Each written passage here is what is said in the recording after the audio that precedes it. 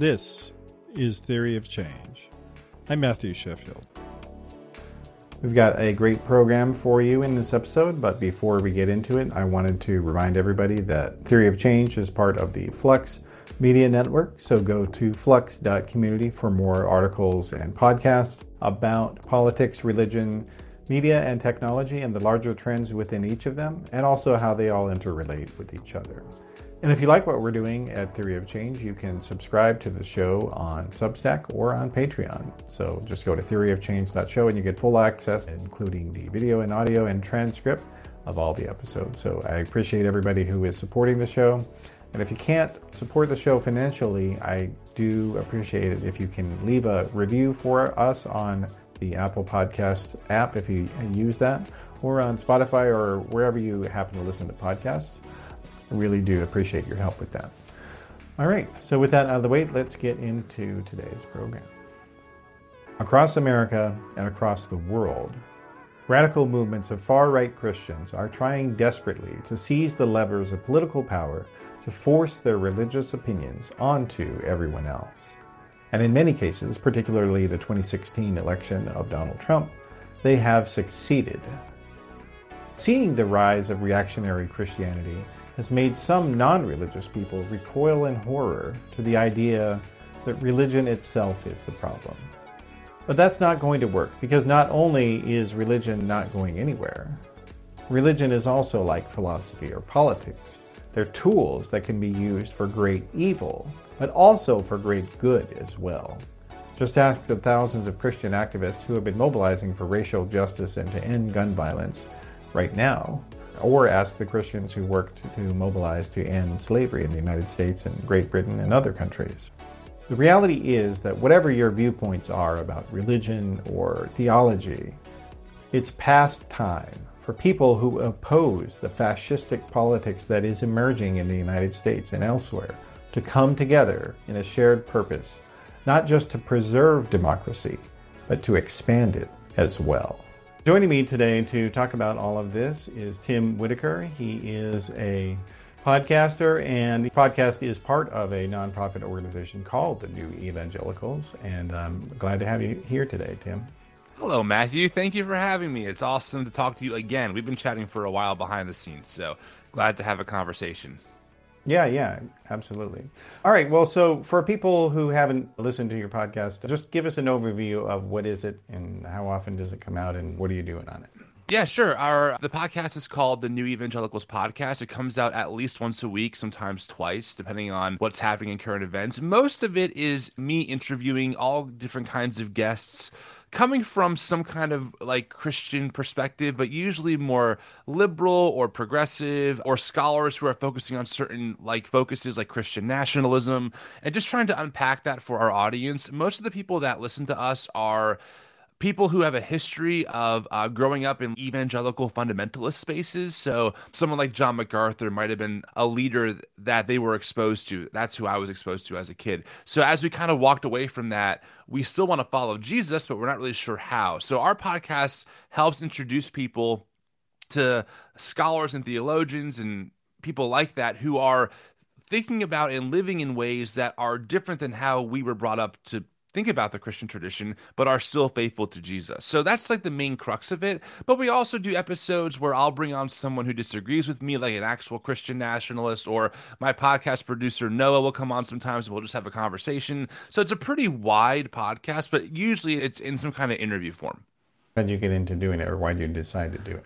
Well, I started it because I started the New Evangelicals on Instagram first. It was an Instagram page. And when that kind of exploded almost 3 years ago now, I said to myself, I already have a podcast that wasn't part of this work I was doing. And I said, I think I have to switch over and make a new podcast called the New Evangelicals Podcast to have these more long-form conversations, because this stuff is so complicated. So that's why we started it, trying to give people a more long-form content than just Instagram stories or short posts or reels, because, again, theology or social issues are really complicated and take a lot of nuance to unpack. So that was kind of the motivation behind it, to give people something more long-form than just that short 60-second hot take or short tweet. Yeah, and of course you can't even make a freaking link on Instagram. Yeah, exactly, exactly. I mean, you would have to post it in the stories as a link, and it's a whole thing. But exactly right. So we just knew that long term, I wanted to have conversation with people. I mean, I like conversations. I like discovering different ways of thinking, and so it's been really cool. We're about 144 episodes in now, and we've had all kinds of amazing guests on the podcast, and it's been really cool to be a part of it. And all right, so tell us about your background. You grew up evangelical, obviously, but tell us Oh, about that. yes. I grew up in the belly of the beast. So I did grow up in New Jersey, which people think is liberal, which overall it is, but there's still very much pockets of conservative fundamentalist Christianity. And I grew up in one of them. I was homeschooled for 9 years. Like I said earlier, John MacArthur's style of teaching, he's someone who would be considered very conservative and reformed. So the belief that God is predestining people to go to heaven or hell, the Bible is absolutely inherently God's objective truth. Just read it, that kind of perspective. That's how I grew up my entire life. And I was committed to being a Christian in that worldview because that's all I knew. I was serving in church at age 8, handing out bulletins as an usher. So I'm someone who was fully inoculated in evangelical culture, both in the church level and that like subculture level of just the evangelical ethos of the music, of the merch, of the conferences, of the parachurch ministries, so organizations that did missions work in their local towns. I was someone who was part of all of that, all the way in. So that's kind of my background. And then over time, what I tell people is I took my faith seriously, like my leaders told me to do. They would often tell me, "Hey, don't take my word for it. Read the Bible for yourself. Hey, don't take this person's word for it. See what the scriptures say." So I did. They told me to follow Jesus wherever Jesus would take me. So I did.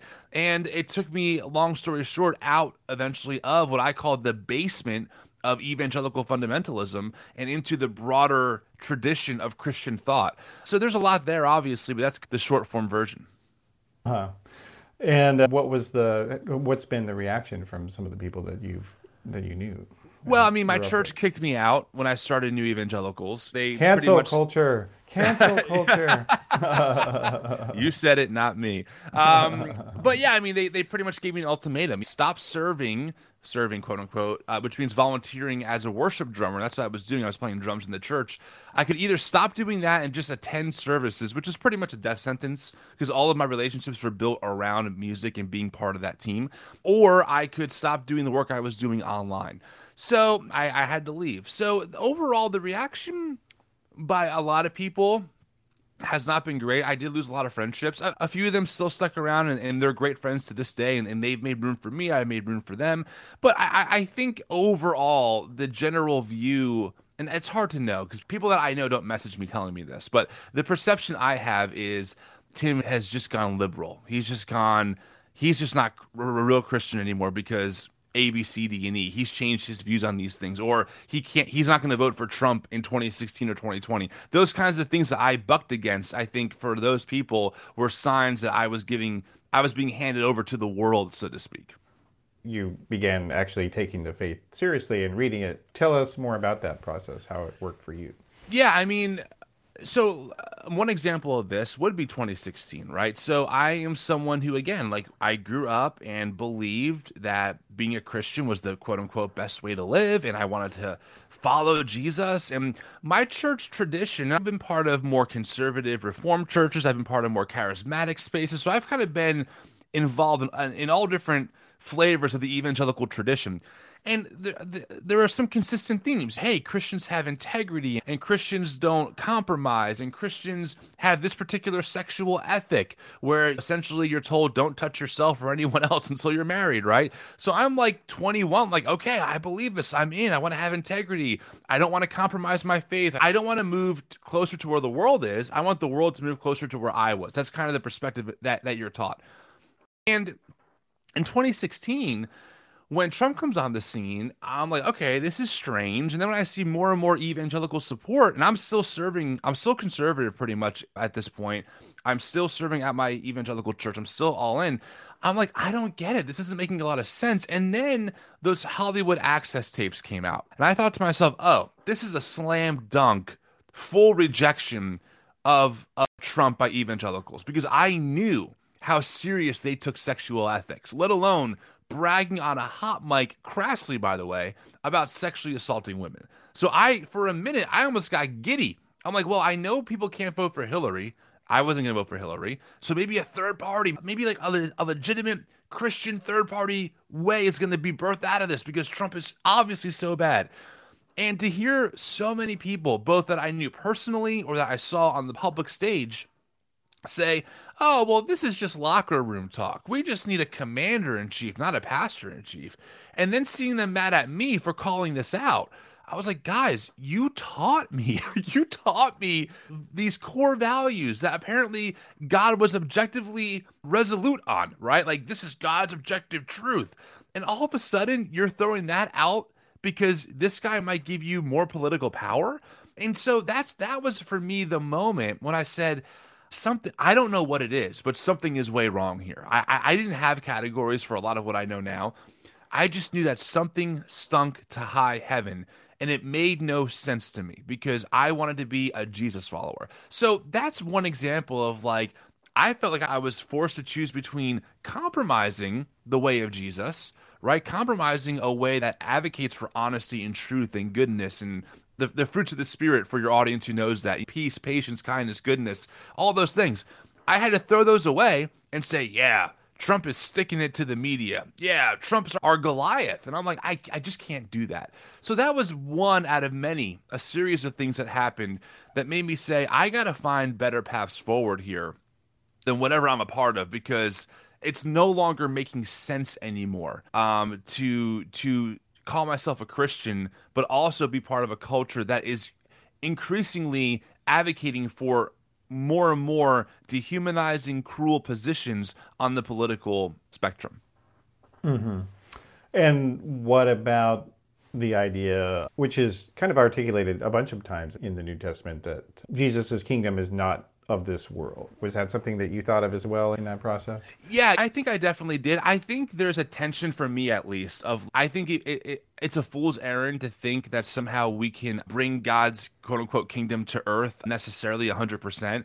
At the same time, I do think that humans have a responsibility and have the ability to create heaven on earth or hell on earth. And I feel like Christians should be part of that conversation, trying to promote human flourishing and empowering perspectives that lead to human flourishing.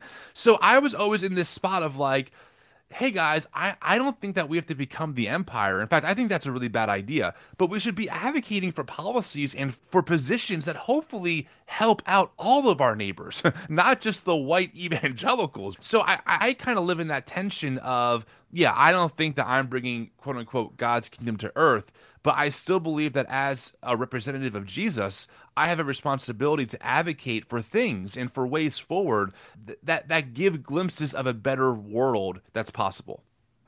Mm-hmm. What's some of the pushback that you get from kind of the more right-wing evangelicals? Like, what are they saying?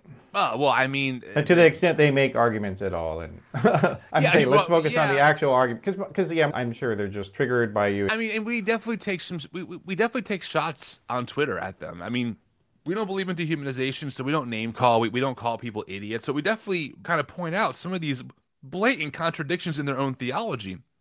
I think one of the biggest themes I see is that it's very evident to me that for evangelicals in particular, anything that can even be minutely interpreted as liberal is automatically a sign that you're a godless Marxist who wants to destroy the country. And what is frustrating to me is that some of these things, I don't know why they're so I don't know why they're so polarized. Like the fact that I would say anywhere, hey, as Christians, if we believe that God has given us the charge to steward the earth, we should be concerned about pollution and global warming.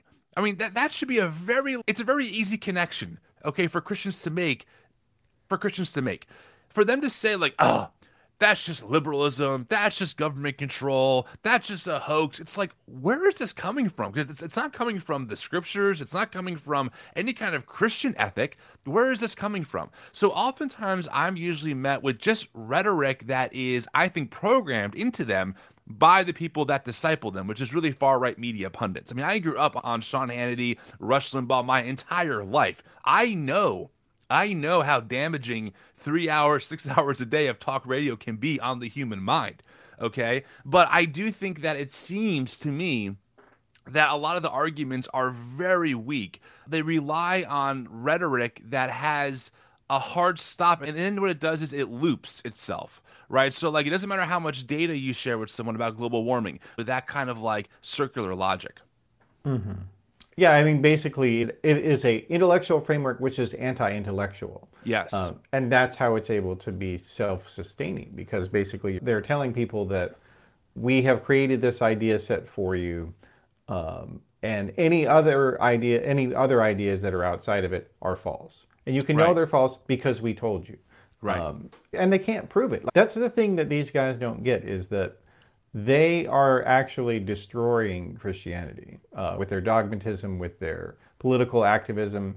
Most people who are religious, they want to go to church and feel uplifted, and they want to think about doctrines in their lives and how to improve themselves. That's what they're there for emotionally, from an emotional standpoint. They're not there to try to become a political pawn for somebody. That's not what, they didn't sign up for that. Yeah.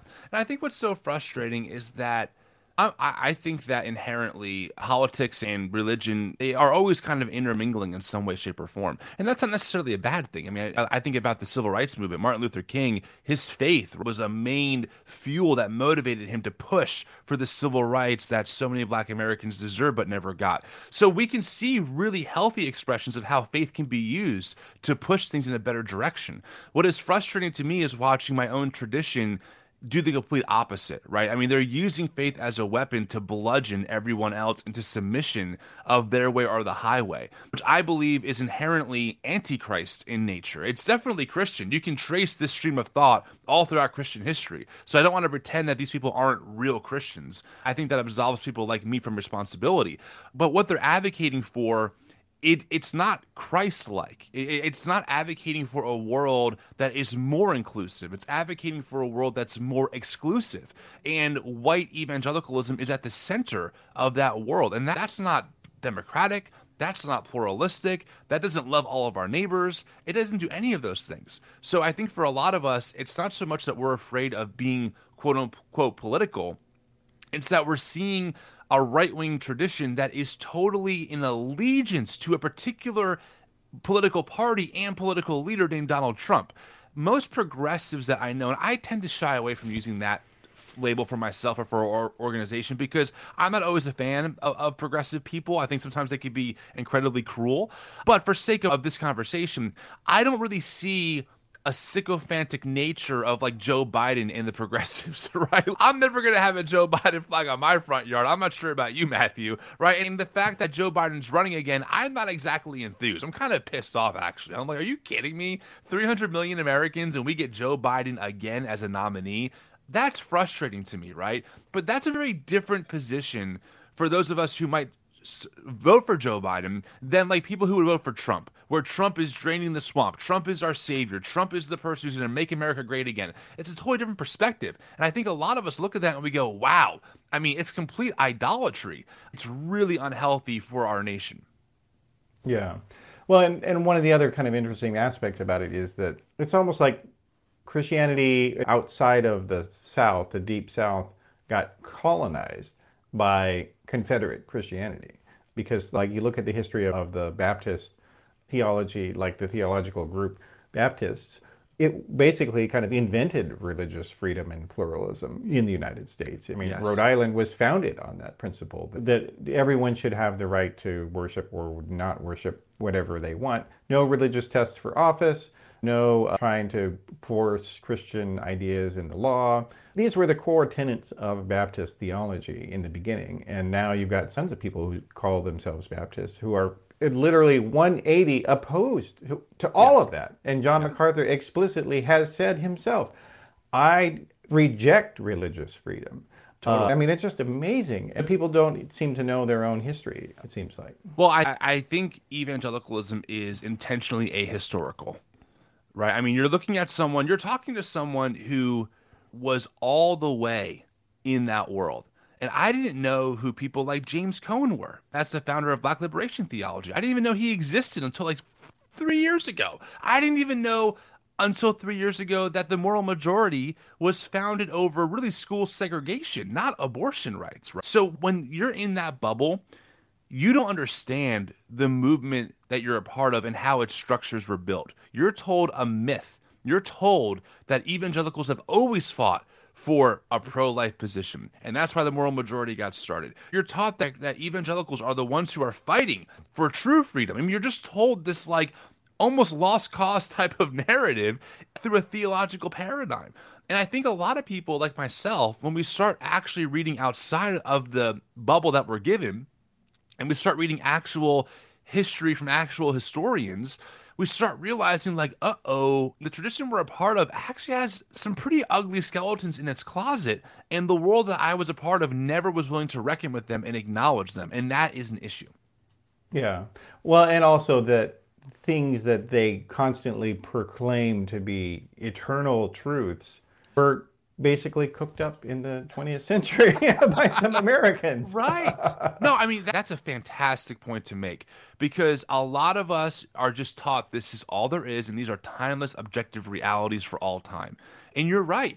When you start reading the history of American evangelicalism, you start seeing how some of these ideas are pretty new. Some of these ideas are actually more a product of a colonial capitalist society more than they are a biblical reality. So I totally agree with you there.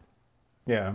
The ahistorical nature, as you were saying, which I think is a good description of it, that it's so flagrantly at odds with the facts that so many people are looking at this, that they're taking their faith seriously. They're reading the books that people told them to read, like C.S. Lewis or something, who was not an evangelical. And if you actually read his stuff, like, parts of it are very anti-evangelical, but yes, they never read his stuff, actually. But if you actually take it serious and you actually read the books, you read about the origins of the different aspects, the names of God and the different traditions in the Hebrew Bible, like, you start looking at all that stuff, and I think if you took it seriously, then you start to come to the conclusion, as it's almost inevitable, I think, that, well, there's something more than just this story here. And it's more than what these people have told me. But these churches, they've created this system where you can't ask questions. You can't question authority. You can't talk to anybody. And so basically, and it is the case now, that the Southern Baptist Convention has been losing members for pretty much 15 years straight, if I remember right. And it's not just them. Like, so people are either going to the mainline churches, which are now actually growing, or they're going to kind of the ultra fundamentalist route, the Pentecostal type churches, or they're leaving. And like, when you look at people under 30, like, it's now the case that it's like 1/4, I believe, of people under 30 say, I'm not religious at all. Yeah. And a lot of that's the fault of these intolerant evangelicals. Oh, I mean, 1,000%. And listen, the evangelicals had the ear of most Americans at one point. Okay, I mean, statistically, from the Barna Group, there's a book called Unchristian that they wrote maybe 15 years ago now. And they say that roughly in their polling, 75% of Americans say that they've made a profession of faith to Jesus that still means something to them today. So evangelicals and the church had what they wanted. They had people flooding in their doors. Why did they lose almost all of those people? And why are their institutions sinking? One of the things, and I can kind of give maybe a more lighthearted example of this, is you're kind of taught in these spaces to jettison like your reason and logic. And I think that sets people up to disbelieve actual reality. So let me give you an example of how this might work.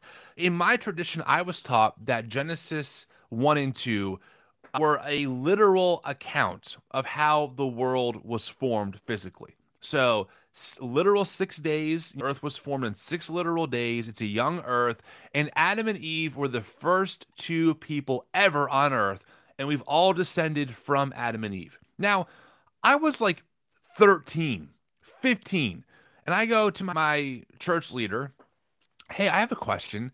If Adam and Eve were the first 2 humans, does that mean that like they were sleeping with their kids, or like their kids were sleeping with each other? I mean, a very logical question, right? And we all know today, obviously, that incest is a very bad thing. Like, I'm not aware of anyone, or the overwhelming majority of society, that would say incest is bad. Like, yes. And so whenever you talk to people, and I asked my pastor that, response is some crazy made up like, well, sin wasn't really as developed back then, so it was okay, or God made an exception, or all. And I've heard so many answers to this. This is a question I ask people today, and the answers are also lacking. You're told just to kind of suspend your reason. Well, just accept it. Okay, so I found that I was allowed to ask questions as long as I arrived at the predetermined answers, right? Like, sure, Tim, let's talk about this, but here's the answer, and you can't disagree. Well, when you're 8 years old and you're 5 years old and your neuron pathways are being formed, I think it sets the stage for people to disbelieve actual reality when, like, I don't know, our election wasn't stolen, but someone says that it was. Like, you could imagine the connection between, well, if I believe that a serpent literally talked and Adam and Eve populated the entire earth with their kids and that was fine, certainly I can believe that the election was stolen, that vaccines and that the earth are is horrible. 6,000 years old and humans did not evolve. Exactly. Right? So you can see how this kind of connects. So it's just very interesting to me to watch people who love, especially on social media, and I know you see this, Matthew, right? God's objective standard on biblical sexuality, God's objective truth on biblical sexuality. They're oftentimes the same people who have no problem admitting that, yes, the kids from Adam and Eve probably had to sleep with each other to populate the earth, but it was okay then, it's not okay now. They completely jettison their own standard of quote-unquote objective truth. And so when you bring this up, all they can rely on is their dogma, or they just ignore it. So I do think that these systems have helped create a lot of people who are trying to trust themselves and their intuition again for the first time because we've been told to suspend it for so long. Yeah. Well, and it's also a departure from what these stories were meant to be. Like, yes. They were not created to be Totally. the absolute truth, because like the people of the ancient world, most of them didn't travel very far, but some of them did. And the reality is, you were picking up gods from, like the Greeks were picking up gods from Egypt and bringing them over, and like they had contact with other people's origin story ideas, and the very least from the neighboring tribes, right? The Canaanites, like there was a bunch of this mishmashing around, and like they knew that these things this is just what we think happened. It wasn't something that was meant to be taken literally. Like this idea that the Bible is literally true, it was invented after the invention of science. Like people were like, well, I'm discovering biology, I'm discovering astronomy. Oh, and I'm going to have a science of the Bible, and everything in the Bible is literally true. And I'm going to calculate the exact year that the earth was created. Right. And they did it. And they did it. They did. I mean, this is the fundamentalist, right? Modernist controversy, which ironically, fundamentalism draws from modernism. That's what it's doing, right? It's taking the categories. It's based on it, actually. Right. It's taking those categories and saying, great, the Bible can also be the subjective truth thing in all ways.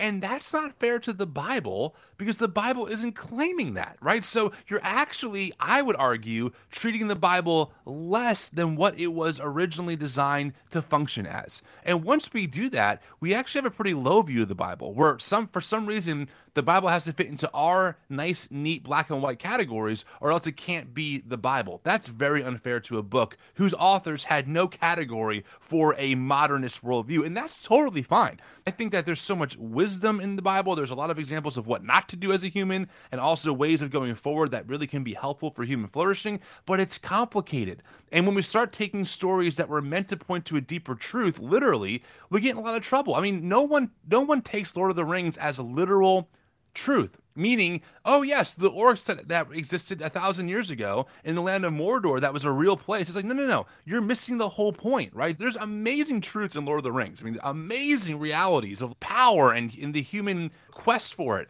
but no one takes it as literal, objective, this actually happened, and that's okay. Same thing with many of the stories in the Bible. Yeah. Have people contacted you as the result? Have people decided that I didn't like you at first, but I kept listening? Has anything like that happened? Tell me about some of that. I think we get a lot of DMs on Instagram because a lot of our work is there, and we definitely got some DMs from people like, hey, at first I was kind of on the fence, or I wasn't really a fan, but over time, you helped me see things differently. We make room for folks to disagree with us. I don't think everyone has to have the view that I have on every single issue ever. And I have friends of mine who are way more fundamentalists, so to speak, in their view of the Bible. But they can make room, right? And it's like, hey, I can work with that. You and I can exist as good friends and have a different view on Genesis 1. Like, I'm fine with that. So I definitely think that there are people who I've heard from who have kind of a story like that of, hey, your stuff has really been helpful. It's been helpful to think about things, more broadly than what my evangelical tradition taught me. So thank you. So yeah, I would say that's definitely the case. I'm not sure how often that happens, but it's definitely happened. Well, and I guess one of the other things that I think is important about what you're doing is that you're showing people who are not Christians that not everybody thinks like these reactionary fundamentalists. It's funny, even when I was a conservative evangelical, someone who was not affirming, which means I thought that homosexuality was sinful, even back then, I saw pretty early on how the church is treating people groups, especially queer folks, is pretty bad. I mean, yeah, maybe we disagree on what the Bible says about this, but it seems like it's a pretty big focus, and I don't know why. So I've always kind of been in that role of trying to disprove people's rightful perception that evangelical Christians are hateful. But I do think now more than ever, the word evangelical means good news. I don't think evangelicals are bringing much of good news at all today. And so I think we're just trying to bring some good news back that, hey, you know what? There are Christians out there who want to work with other people of other faiths and other ways of seeing the world to work together to find better paths forward for all of us, right? Like, certainly we can all coexist and we can make room for each other. Unfortunately, American evangelicalism seems not to be the group who wants to play nice all the time. And we're trying to change that. Yeah. Well, you're obviously aware of kind of the spread of Southern flavored evangelicalism taking over the other traditions. I mean, is that something that you've seen other people complain about? Like they feel like that their local religious flavor has been sort of homogenized by this corporate evangelical Southern stuff? Yeah, I mean, there's a reason why organizations like mine are reaching the people that they're reaching, right? There's a reason why we're a nonprofit and people donate to this work, because a lot of folks have experienced this kind of like fundamentalist takeover, especially politically. I mean, a lot of people we meet were like, hey, I was on staff at a church for 10 years. I posted Black Lives Matter during the George Floyd protests, and I was fired the next day. And you're like, what? I mean, that's a real story. That's not an exaggeration. Or, hey, I'm a woman who was on staff at a church and I tried to push for more equity and I got kicked out. I mean, so people see these stories. They've been part of these stories. They've been casualties of these stories. So, yeah, I mean, like you said, Matthew, there's a reason why the SBC just reported its largest ever decline ever in a year, right? Because a lot of us who were birthed by these institutions realize how absolutely corrupt they are. And we can't mince words. The SBC covered up decades of sexual abuse. It took survivors years of pushing. And even still, the results aren't super great. I mean, in particular, Johnny Hunt, he's a pastor who was named in the Southern Baptist Convention report for sexually assaulting another pastor's wife. He's back preaching at the pulpit at certain churches and is now suing the SBC for defamation. I mean, what world are we living in? This is the Christian ethic? So I think a lot of us see this and we go, yeah, I want out. And then we find out, by the way, right? We start reading history and we go, wait, the SBC was founded over trying to maintain slavery? What? Now I'm really out of here. So I think a lot of people are waking up to that reality, but they're not having a crisis of faith. They're having a crisis of theology. I think that's important. Some people, they quote unquote deconstruct, they leave all faith behind. I respect it. I get it. I understand it. I have many friends who are atheists. We have great conversations. I'm not here to convert people back to anything. But there are a lot of people who, like me, I can't give up on this way of Jesus idea. I can't give up on this resurrected Jesus. There's something beautiful about that. So how do I now renegotiate how I relate to my faith in light of these shocking revelations of how corrupt these systems are? I think a lot of us are kind of more in that headspace right now. Mm-hmm.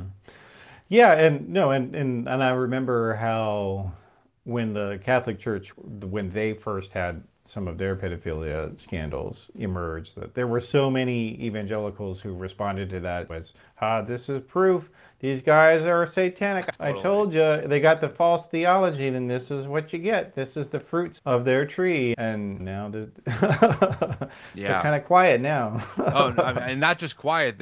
Some of them are loudly defending these people. And I think that's what makes me the most nauseous, is to see, and not to go on a tangent, but we see so much of this right-wing media, which really is a product of evangelicalism, so focused on quote-unquote groomers, right, which is code for trans people and drag queens, and they're all concerned about how these people are coming after the kids, despite the fire hose of stories of pastors in the same spaces they occupy molesting kids, being arrested for having pictures of child sex abuse on their phones.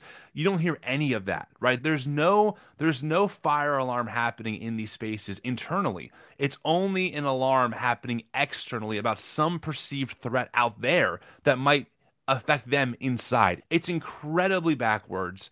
It's incredibly not true, right? The idea that drag queens are grooming children at Drag Queen Story Hour is literal propaganda. And then when we actually have real stories of actual faith leaders who are arrested or who are found guilty of doing horrific, hell on earth things to other people, the response is silence. And frankly, a lot of us, we're fed up with that nonsense. And that's why we're pushing so hard against it. Yeah. Well, and one other aspect of that is that, so some of the theological roots you were talking about is that the QAnon conspiracy theory, it's taking over so many evangelical churches. Like, I've read so many stories of pastors saying, I had a normal congregation, and then over a 6-month span, they all came to love QAnon and wanted me to preach QAnon stuff from the pulpit. Yes. And I couldn't do it because that was fucked up. And I'm not going to do that. Yeah. Data-wise, white evangelicals are, or at least were, I'm not sure how much QAnon's still in the system, but when it was at its real peak, I think it was like, the poll was like 35% or 30% of white evangelicals were QAnon people on some level, which is the highest out of any group. So, yeah, it is very frustrating to know that, again, my faith tradition was behind such a nonsensical conspiracy. And by the way, I've read QAnon. I have their book. They wrote a book together called Where We Go One, We Go All. And I read like 20 pages. I couldn't do it anymore. Too many spelling errors. It was just copy and paste from like their bulletin things on 4chan. But I look into this stuff before we critique it. And it is very frustrating to see that white evangelicals, again, were some of the biggest proponents of pushing a lie while claiming that they're standing on God's objective truth. That is what is so difficult for me to reckon with. It's like the language is so baffling, but they really believe it, and that's difficult. Yeah. Well, and it has an appeal with, I mean, it is just another reincarnation of theories, this idea of Bible codes, secret prophecies. Totally. That if you look at the first word of the line, of each verse, the first letter, it will spell out what the future of XYZ is. Or whatever. And it's totally bogus nonsense. But if you had created this world for yourself in which nothing else is true, and the Bible doesn't say anything about America for that, or Joe Biden for any of these people, so they're just desperate to look for any possible source of information in a book that's not intended to be that and wasn't written for that at all. No, 1,000%. Yeah, I agree. Yeah. So have you seen or encountered people, or like either directly or indirectly, that had kind of gotten sucked into some of this stuff? Oh, yeah. I've had friends. I mean, I've lost friendships over this, for sure. I mean, when the election fraud narrative came out, I had friends that I actually lost who were sending me legitimately Photoshopped pictures of newspaper articles. I'm like, dude, here's the original. Here's your Photoshop that you sent me. This isn't true. And I end up losing those friendships. So, yeah, I mean, I have experienced it firsthand. And listen, I don't want to... I think in this conversation, you can easily sound elitist unintentionally. And so what I'm not trying to say is, I'm just so much smarter than my friends. But at the same time, what's hard for me is it almost seems like a brain virus kind of comes over people. And you're like, I don't get it, dude. Like, I'm giving you data over what you're saying, and you just can't seem to turn the corner on trusting the data over whatever your preconceived notion is of this situation.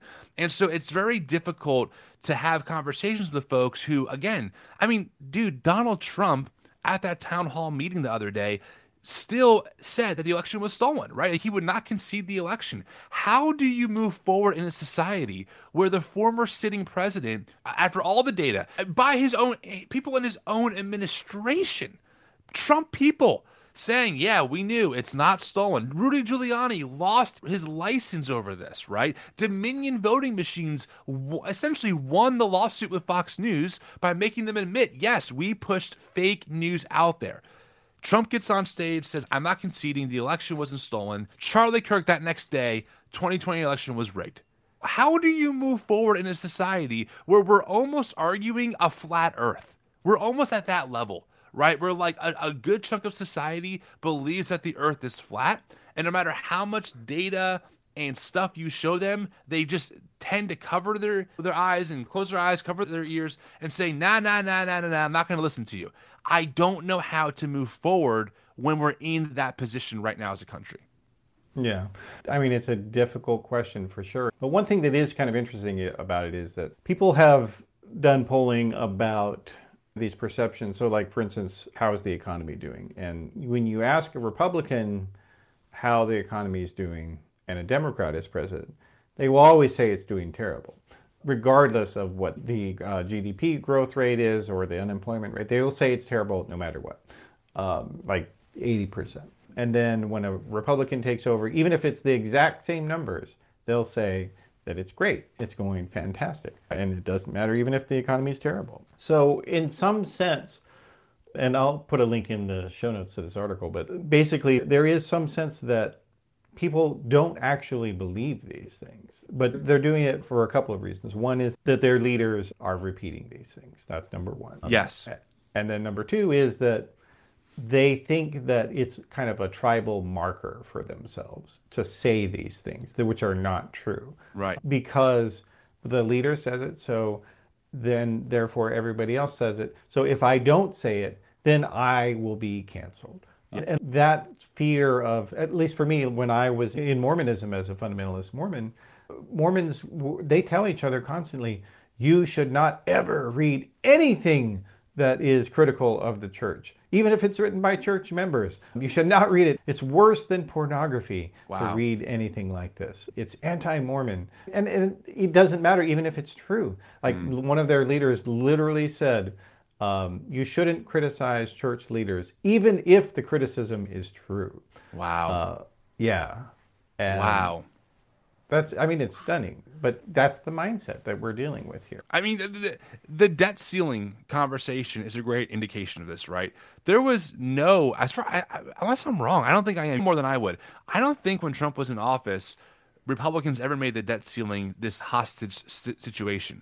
But now that Biden is in office, all of a sudden the debt ceiling is a big deal and spending is a big deal. I think statistically, Trump spent just as much, if not more, than any other president before him. I don't think he was fiscal at all in that sense. And by the way, Democrats have no problem spending a lot of money on the war machine that we have. So I'm not saying that I'm a big fan of how Democrats always choose to spend things either. I think that there's plenty of critiques to be made for that side of things. But on this topic, it's interesting to always see the same issues come up whenever a certain party is in office and how they spin these narratives to make it seem like, well, things are worse than ever under this administration. And then once the Republicans in, you're right, numbers be damned, we're always going to spin it positive. This is your brain on talk radio. I don't think people understand that talk radio laid the foundation and laid the groundwork for the fruit that we're reaping now with far-right media.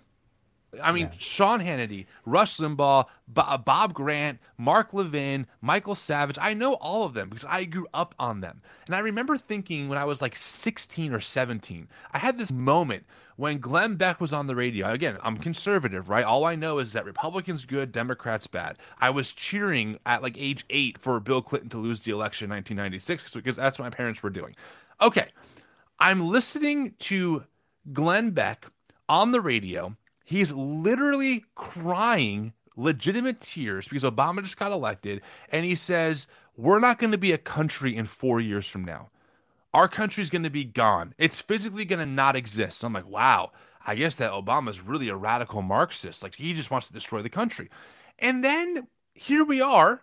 The country's still here. And during his reelection, when Obama got reelected, Glenn Beck was crying the blues again. And I started waking up and saying, these people never give Democrats a fair shake ever. Like, obviously, at the time, I wasn't an Obama person. I mean, I was 17. What did I know? But I did not grow up in a household that was pro Obama.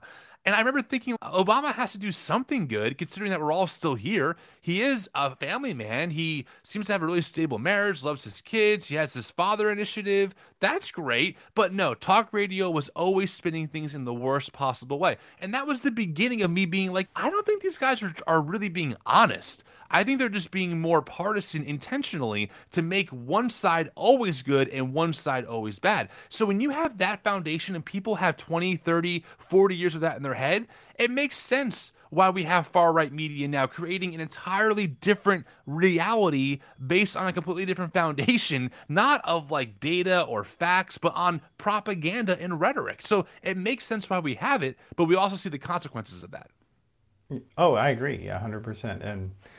And what's very frustrating about this, though, is that this reality has been out there for a long time. The movie Jesus Camp came out. People have been trying to get the left-wing elites, Democratic elites, to pay attention to this stuff. Yep. And to say, look, tens of millions of people are being brainwashed daily by political activists who are filling their heads with lies 12 hours every day. Totally. Do something about it, please. Please do something about it. Yeah. And they did nothing. They did nothing about it. And basically the reaction typically has been, well, we'll run some advertisements on TV and tell them that Donald Trump is bad. Well, it's like, even if people did believe what they saw in advertisements, which they don't, even if they did, like, those have no bearing whatsoever. No. A 2-minute advertisement saying Donald Trump is bad is nothing compared to 12 hours of talk radio saying he's great, he's God's servant, he's Cyrus the Great. Well, not only that, let's take it a step further. And that talk radio is telling people that Democrats want to ruin the country, and the drive-by media is state-run media. You can't trust the media, right? So, like, they were chiseling away at any trust in any kind of mainstream news organization for decades. And for some reason, those organizations did not realize what was happening to them. And by the time they realized it was too late, right? Because Trump, I think, was that final kick that just toppled the whole thing over. Because, I mean, dude, did you see the poll that came out regarding how Democrats and Republicans trust their news sources? And it turns out that right-wing people trust Alex Jones more than NPR. Now, on the scale of positive to negative, NPR and Alex Jones are still on the overall negative, but it's farther on the negative scale for NPR than it is for Alex Jones. Alex Jones, the guy who was found liable of slandering dead kids who were dead, who were killed during the Sandy Hook massacre, who caused the parents untold amount of emotional pain. That Alex Jones, who was then slandering the judge on the air the same day he was on trial. He also admitted that he was lying and that he was wrong. He admitted it. Right. So you have to, we're not in a conversation of, oh, if we could just give people more data and facts, we'll convince them.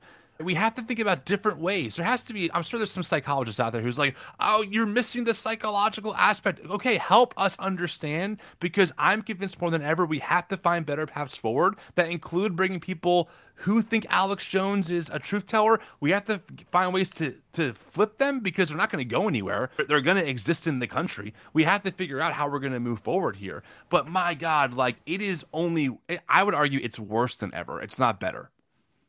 Yeah, and like when you look at the newspaper columns or the books that are read by these left-leaning nonprofits or voter turnout organizations or donors, they constantly fixate on, we've got to get the right message. The message is what matters. If we just take a bajillion polls, we can come out with a one-sentence message and it will be perfect and It will work forever. And it's like, guys, the medium matters more than the message. Totally. And if you only say the message in some TV ads, or you get a story in the New York Times, you get an op-ed in the Washington Post, your job is not done at all. Yeah. No one Yeah. saw those things. No Right. one You're saw preaching to it. the choir in those spaces. That's right. And so like you can, and you could even have like, I mean, and I had to learn this firsthand myself because my deconversion from right-wing media came as I started writing a book about here's how Republicans can do better in politics. And I was a secular conservative at that point. And so one of the points of my book was to say, look, guys, this Christian nationalism thing, nobody wants it. Just let's get over it, please. And I had a publisher for it. I had like 60,000 words written. And I got to the point where I realized I have the right message, but they think that they're God's servants. And so I can give them all the facts, I can give them all the figures, I can give them all the philosophy, I can give them all the history, and it won't matter. Right. It won't matter because I don't have any sort of power over them. Right. So they won't accept it. Right. That's why I'm convinced. I've been thinking about this for a while, and I don't have anything concrete yet, but people like myself, who, and maybe you as well, Matthew, who come from like worlds like this, we have to figure out ways to reflood the social media market with actual information, but also in language that people can hear it. Like I can communicate why we should take care of the planet in a very evangelical way. That probably won't trigger a whole lot of people, but I can say it in a way that will kind of get us to start thinking a little bit deeply, more deeply about this. So I feel like people like myself and others who were birthed in this world have an obligation to now start talking to those people in their own language to start planting those seeds. Because listen, I changed, you changed. Change is possible. I believe that people can change. I believe that people can find better paths forward. But you have to plant those seeds in ways that is not super combative or that won't set off one of their tripwires that have been set in their brain by Tucker Carlson. So I really believe that now is the time more than ever to get coalitions of people to reflood the social media space of Twitter, of YouTube, Instagram, TikTok with actual stuff that is invitations to better paths forward, as opposed to you stupid evangelical Christian nationalists, which, by the way, for the record, I haven't said it that bluntly, but I'm pretty hard on Christian nationalism. I'm not saying you have to treat it kindly, but if you're trying to persuade people, you have to be able to put things in languages that they can hear and that can kind of take root somewhere in their psyche that makes them start watering that when you're no longer in front of them. Does that make sense? Oh, yeah, it absolutely does. And I think that does bring another thing that I've thought about a lot, which is that when you look demographically, people who are not religious tend to be more on the political left. And a lot of them, these sort of left-wing, non-religious people, they really think that what we just have to do is get rid of religion. And then all our problems will be solved. And it's like, well, number one, you're not going to get rid of it. Right. That's never going to happen. And number two, there are plenty of moronic atheists out there as well. I mean, Elon Musk, the way he talks about politics. So Elon Musk is an atheist, but the way that he talks about the woke mind virus and all these conspiracies about China, well, actually, He doesn't say China because he loves China, but no, like the border and all this stuff. Elon Musk sounds like an exact standard issue white evangelical. And he's an atheist. So James Lindsay's another one, right? Yeah, exactly. So you're not going to get rid of this reactionary mind virus by getting rid of religion. You're not. And in fact, some people, if you take away their religious worldview, they actually become more right-wing. Yes. So like what you have to do is do what the right has done, which is that the right wing is a coalition of atheist libertarians who hate the government and want to have sort of dictatorship control of the private sector running everything. And they've allied with Christian fundamentalists, and because the Christian fundamentalists hate the current system, and the atheist libertarians hate the current system. So hey, that's the thing they have in common, and then they work together. And people who are against this stuff need to realize, look, hey, we have more in common than we have against each other. Yeah, I mean, listen, to the people out there who are like, religion's the problem. I mean, religion can be a tool used for liberation or for oppression. It's way more complicated than just it being all good or all bad. Just like how you can look at specific atheists, right? I've met atheists who are fundamentalist atheists who will tell me things that are just really harmful and just really like not good. And it's like, hey, as long as people exist, we're going to have fundamentalists. It doesn't matter what they necessarily believe. However, I understand why for a lot of people in our current political moment, we look at evangelicalism and go, man, Christianity is just so corrupt. Yes, this expression definitely is, but there are a lot of Christians who are pushing against it. You might not see them, but they exist. I mean, I was just at a rally in Tennessee with over 400 actual clergy and 1,000 something protesters who marched to the state capitol to protest gun legislation. So there definitely are people of faith who see what we're seeing and want to push things forward. But we need the funding, we need to organize, we have to get mobilized, we need some of those billionaire donors, if you're out there listening, to fund some of these things, because it's very much an uphill battle, no doubt about it. But yeah, I mean, we're not going to get rid of religion. I don't think we should get rid of religion. And listen, we only have so much time on this earth. I don't want to spend 30 years of my life trying to eradicate something that will never be eradicated. We're a long ways into the idea of God and deity and belief. To think that somehow we're going to make major inroads to eradicate that, when again, I don't think that we even should be. I think it's a fool's errand. I think we're much better off, our time's better off spent trying to mobilize, to do whatever we can now to push people in a healthier direction that advocates for human flourishing. That to me seems a much better use of our time. Yeah, I agree. And even if, let's say, you're not religious and you're like, well, it's just dumb, and you're making people vulnerable to this stuff, to fundamentalism. I mean, I think that's true on a certain level, that some people might come into contact with these ideas that wouldn't otherwise. But it's also the case that, if you look at the history of racism and race, that was a thing that came because of science. It came after science, because people started thinking that, well, these black people that are in Africa, they're monkeys. They're a lower form of life on the evolutionary tree than we are. And so therefore, we can do whatever we want to them. That was an outgrowth of science. So religion you could think of it as a form of politics. You can't get rid of politics. Right. And in the same way, you can't get rid of religion, because both of these things can be horrible, they can be good.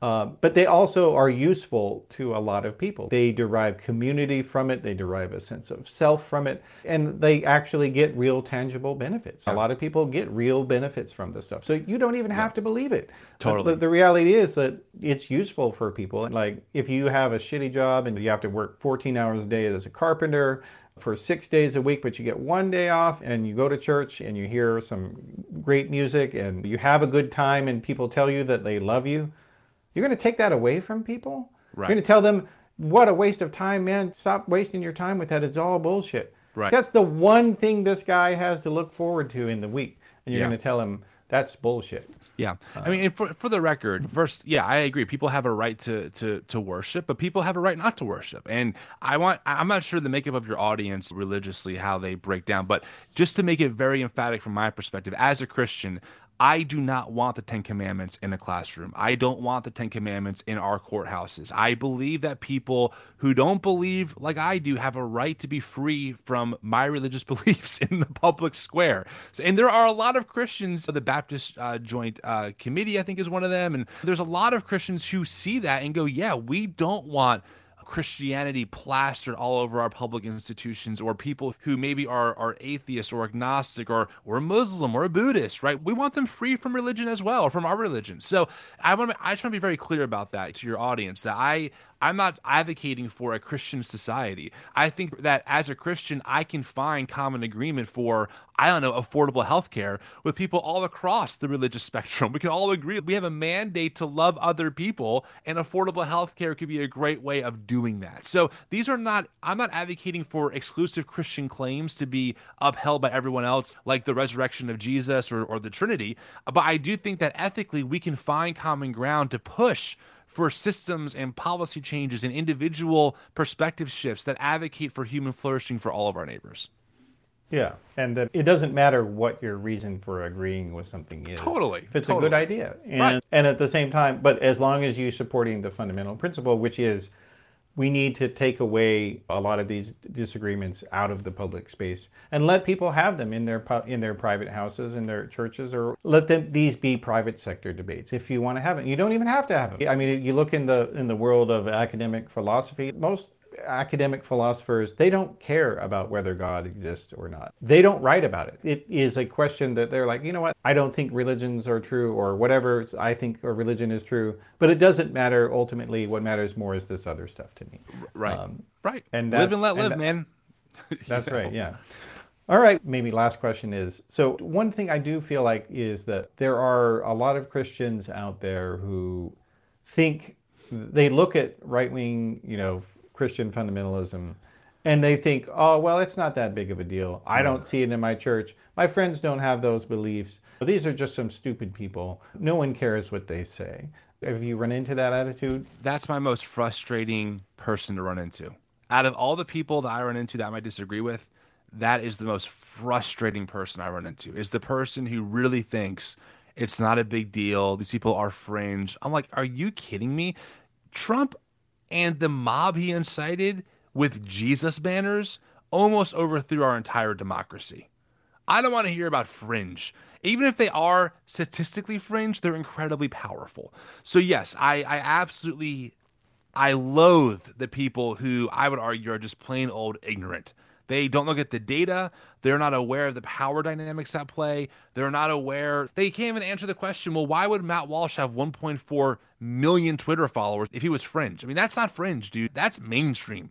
1.4 million, and this guy gets hundreds of thousands of views on Twitter every single time he posts. He trends all the time for right or for wrong.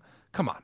So, yeah, I get that view, and I tell people, I say, listen, you need to wake up, man. Like, you just need to wake up, and you have to understand what's actually happening inside your spaces. Look at what Charlie Kirk is doing with Turning Point USA Faith. Look at the recent PRRI data on Christian nationalism and how 3/4 of Christian nationalists come from the white evangelical space. Okay, like, you need to understand what white evangelicalism is breeding inside of its ranks. So yes, I absolutely get that perspective, and it is by far the most frustrating one that I have to deal with. All right, well, so where can people find your stuff, Tim? Anywhere that the New Evangelicals are is where I am. So podcast, Instagram, TikTok. We have a private Facebook community. We have a website, thenewevangelicals.com. We're on Twitter, shooting out hot takes all the time. So we're on YouTube. So yeah, we're pretty much anywhere. Okay, cool. All right, well, thanks for being here, Tim Whitaker.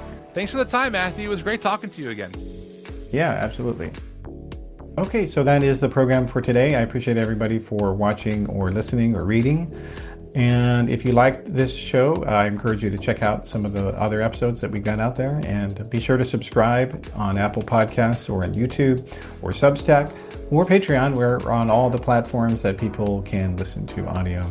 And I do appreciate everybody for doing that.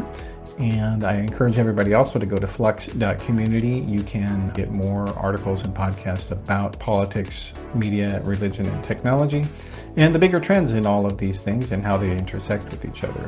And if you really like what we're doing here on the show, you can go to theoryofchange.show and you can become a subscribing member. You can do that on Patreon or on Substack. So just go to theoryofchange.show and there's a link in the sidebar. There you can put your email in or click the link to go over to Patreon. So I appreciate that very much. And I'll see you next time.